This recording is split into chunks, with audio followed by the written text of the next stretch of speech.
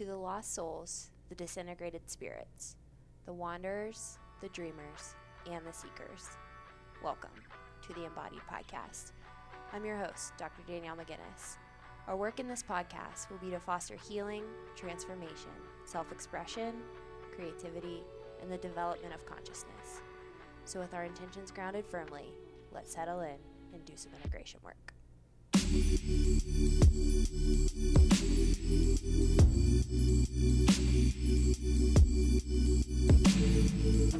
Hey friends, happy Sunday and welcome back to another episode of the Embodied Podcast. If you guys are loving what you're hearing on the show, I would really appreciate it if you slid over to iTunes, dropped a 5-star rating or a written review, and just let me know what you are loving about the show and what you want to hear more of. Those ratings and reviews help get the show organically into more ears and more souls across the world. So if you've already done that, thank you so much.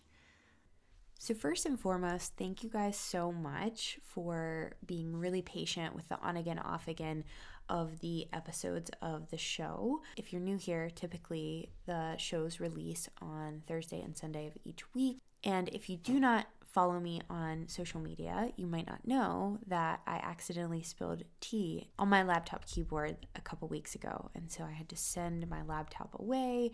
And when I sent my laptop away went all of the pre-recorded episodes that I had scheduled to upload and the software, the recording software and the editing software that I use to upload the show. So got my computer back, and so I'm hoping that we can get back into the regular flow of podcast releases on Thursdays and Sundays. As I mentioned a few episodes ago, the spring for me has been incredibly busy, so I'm really hoping as summer comes along, we can kind of settle back into the flow of episodes. Thank you guys for being really, really patient with the on again, off again. And so in this episode, I wanted to explore something that I had explored a little bit in episode 123, season 2, episode 123, Amplifying the Inner Persecutor. And so if you haven't listened to that episode, I would encourage you to go back and listen to that episode. I took a little section from the 5th Harry Potter movie and connected it to some of Donald Cowshed's writing about the inner persecutor and the self-care system in the traumatized individual.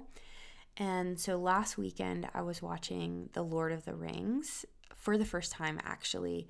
I grew up watching Harry Potter, so I really was never interested in Lord of the Rings, but going through this depth psychological and mythological program, I really am interested in these different motifs that show up in movies. And so I watched Lord of the Rings through that lens, and it was really interesting because there was this scene, and I'm going to take a clip of it out and put it into the podcast, but there's this scene where Smeagol, if you guys know the little creature Smeagol, he comes up against his shadow Gollum. I always recommend people read Memories, Dreams, and Reflections because it's Jung's story of navigating through his early life and his works, and it's just a really interesting way to get into Jung and understand more about some of the background of where he was coming from. But a big part in Memories, Dreams, and Reflections is Jung's early recognition that there are two sides to his personality 1 and personality 2. And these personalities kind of have different value systems. And when you hear that, it kind of sounds a little bit like a schizophrenic individual. But the difference between all of us who have multiple different shades of personalities in the unconscious and someone who is suffering from schizophrenia, there's more stability in the ego between those multiple personalities, and so the ego doesn't get completely consumed, possessed, and identified with each personality. I think it's important because each and every one of us has different sides to ourselves that have different values, and this is something that Rick and I talked about in our last episode when we were talking about complexes and being gripped by a complex. And an important point that we brought up in that episode was the importance of recognizing that there is more to the psyche than just your sense of I, who you think you are. And I think that when we're talking about these different shades of personalities and these different parts of ourselves that have different value systems, I think it's really important to open up that could be the case within each of us, because we try to identify in one specific way, and typically the way that we identify is the way that we get validated or we feel successful in life. But typically we get to a point in our lives where we experience loss, rejection, we are hitting roadblocks, things are kind of falling apart with that particular identification. And that's where typically these neuroses come up. And so in this episode, I want to share with you a part from the Lord of the Rings movie where it amplifies this kind of split in Smeagol, and it's the conversation between Smeagol and Gollum. So if you've never seen Lord of the Rings, Smeagol is the name in reference to the original version of the character who found this ring. And before he found this ring of power, he was more innocent, connected to nature, just connected in general. And so he eventually became corrupted by this ring. So this ring holds so much power that it fractured the sense of self of Smeagol and kind of split it off into the shadows, and he became identified as Gollum. And Gollum is that who was corrupted by the ring of power, on the dark side of the ring of power. So I'm going to play a little section from the Lord of the Rings where this conversation ensues between these different sides of the personality, the Smeagol side and the Gollum side, and notice the back and forth where the Smeagol part wants to be connected and he wants to transcend all of this inflated desire for power, and Gollum is trying to feed on his weakness and feed on his innocence and prove to him that he can't trust other people, and that Gollum actually is the only reason why he's here today. And I think this is a really interesting dynamic that I spoke about in the episode of Amplifying the Inner Persecutor, where I amplified the Harry Potter movie, where Voldemort tries to feed on Harry Potter's weaknesses to get him to identify with the darkness. And that's something that happens a lot in trauma. In Trauma in the Soul, Cowshed says, it turns out that neurotic suffering never ends because it is kept alive by an inner factor. And among other things, this inner factor will not let a normal affect cycle complete itself. And I want you to keep that in mind as you listen to this, where this suffering of Smeagol is kept alive by the inner factor of Gollum, because Gollum will not allow Smeagol to feel connected and to reclaim the innocence that was inherent before he got caught up in the ring of power. So enjoy this little clip, and I will come back with a few notes in how we can relate this to an experience of trauma.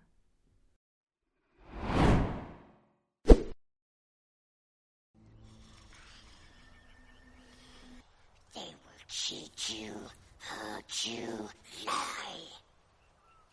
Master's my friend. You don't have any friends. Nobody likes you. Not listening. Not listening. You're a liar. And a thief. No. Murderer. Go away. Go away! I hate you. I hate you. Where would you be without me? Ellen, I saved us. It was me. We survived because of me. Not anymore. What did you say? Master looks after us now. We don't need you. What? Leave now and never come back. No! Leave now and never come back. Leave now and never come back.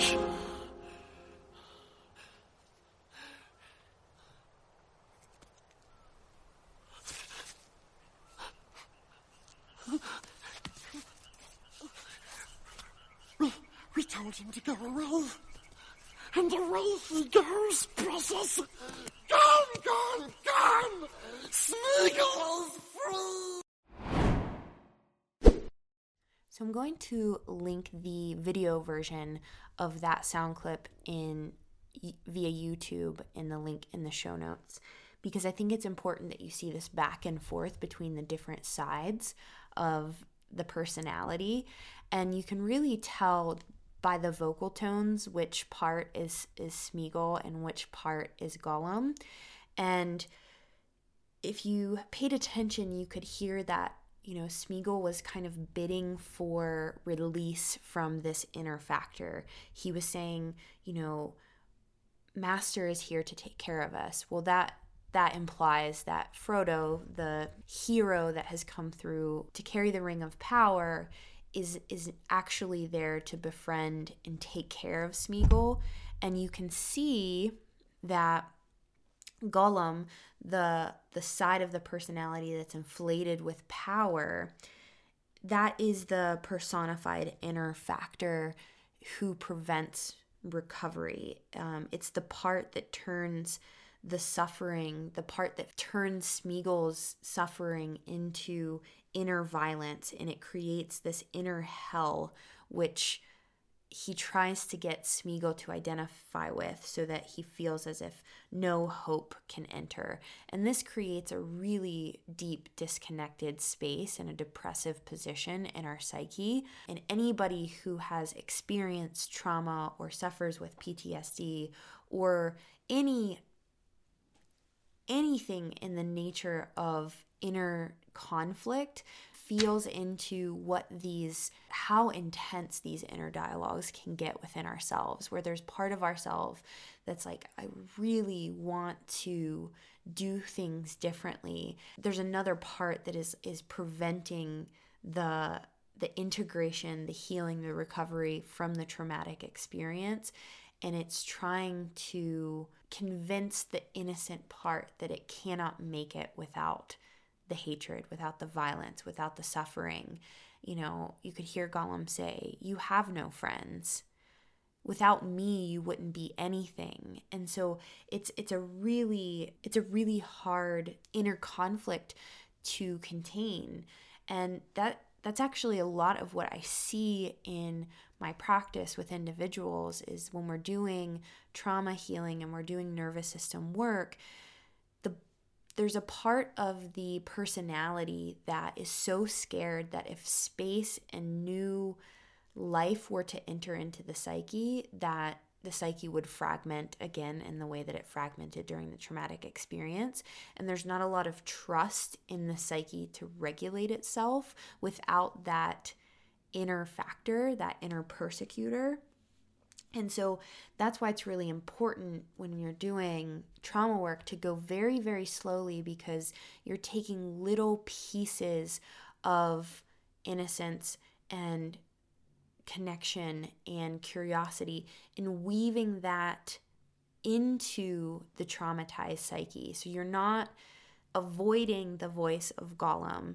You're creating a counter vortex of resource so that when the voice of Gollum shows up in you that feeds on power, that feeds on disconnection, that feeds on hatred, there's a counter vortex inside of you that has enough trust and safety around connection, around resource, around feeling the feelings in the body, the affect in the body, and there can be this weaving together of both sides.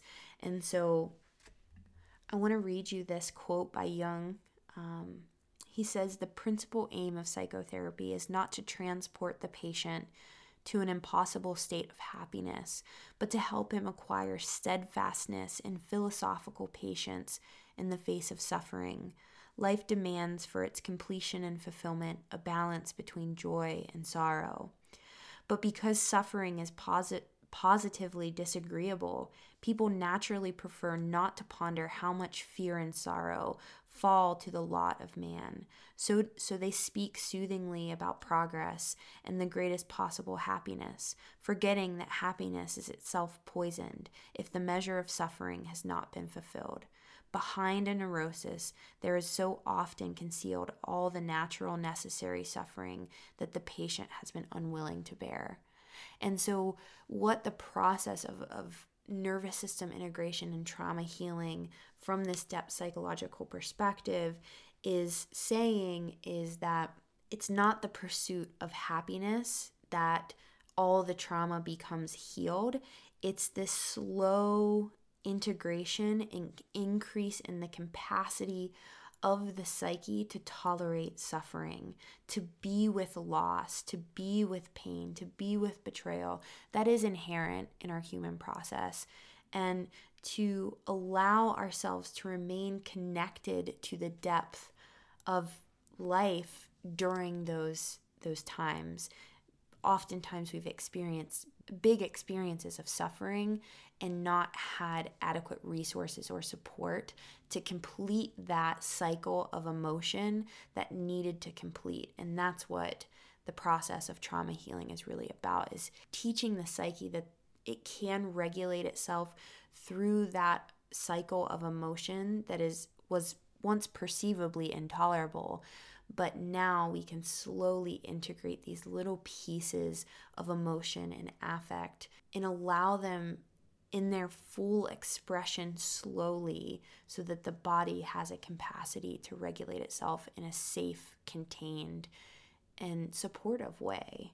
And so, again, I encourage you guys to go back and listen to episode 123, Amplifying the Inner Persecutor, and this kind of goes together nicely with this episode. You can have a nice amplification through these movies, through these stories, through these myths of how it feels to navigate the world with the traumatized psyche. And hopefully these conversations, I feel like I'm not getting to a specific point that's like an ending point, but again, this podcast is about circling around topics so that maybe I said something in episode 123 that weaves in nicely with something I said in this podcast, and a light bulb goes off and you have this aha moment of something that was once disconnected starts to feel deeper resonance. And so that's really my only hope here. And this topic and the things that I'm speaking about here are pulled from Donald Cowshed's work from Trauma and the Soul and his defensive self-care system model and working with trauma and weaving that into the somatic experiencing work I do with individuals. So I hope that you guys enjoyed the episode. Again, I encourage you to go back and watch the YouTube version of the clip that I included in today's episode. And with that being said, I hope you guys have a great week, and we'll talk on Thursday. Bye, guys.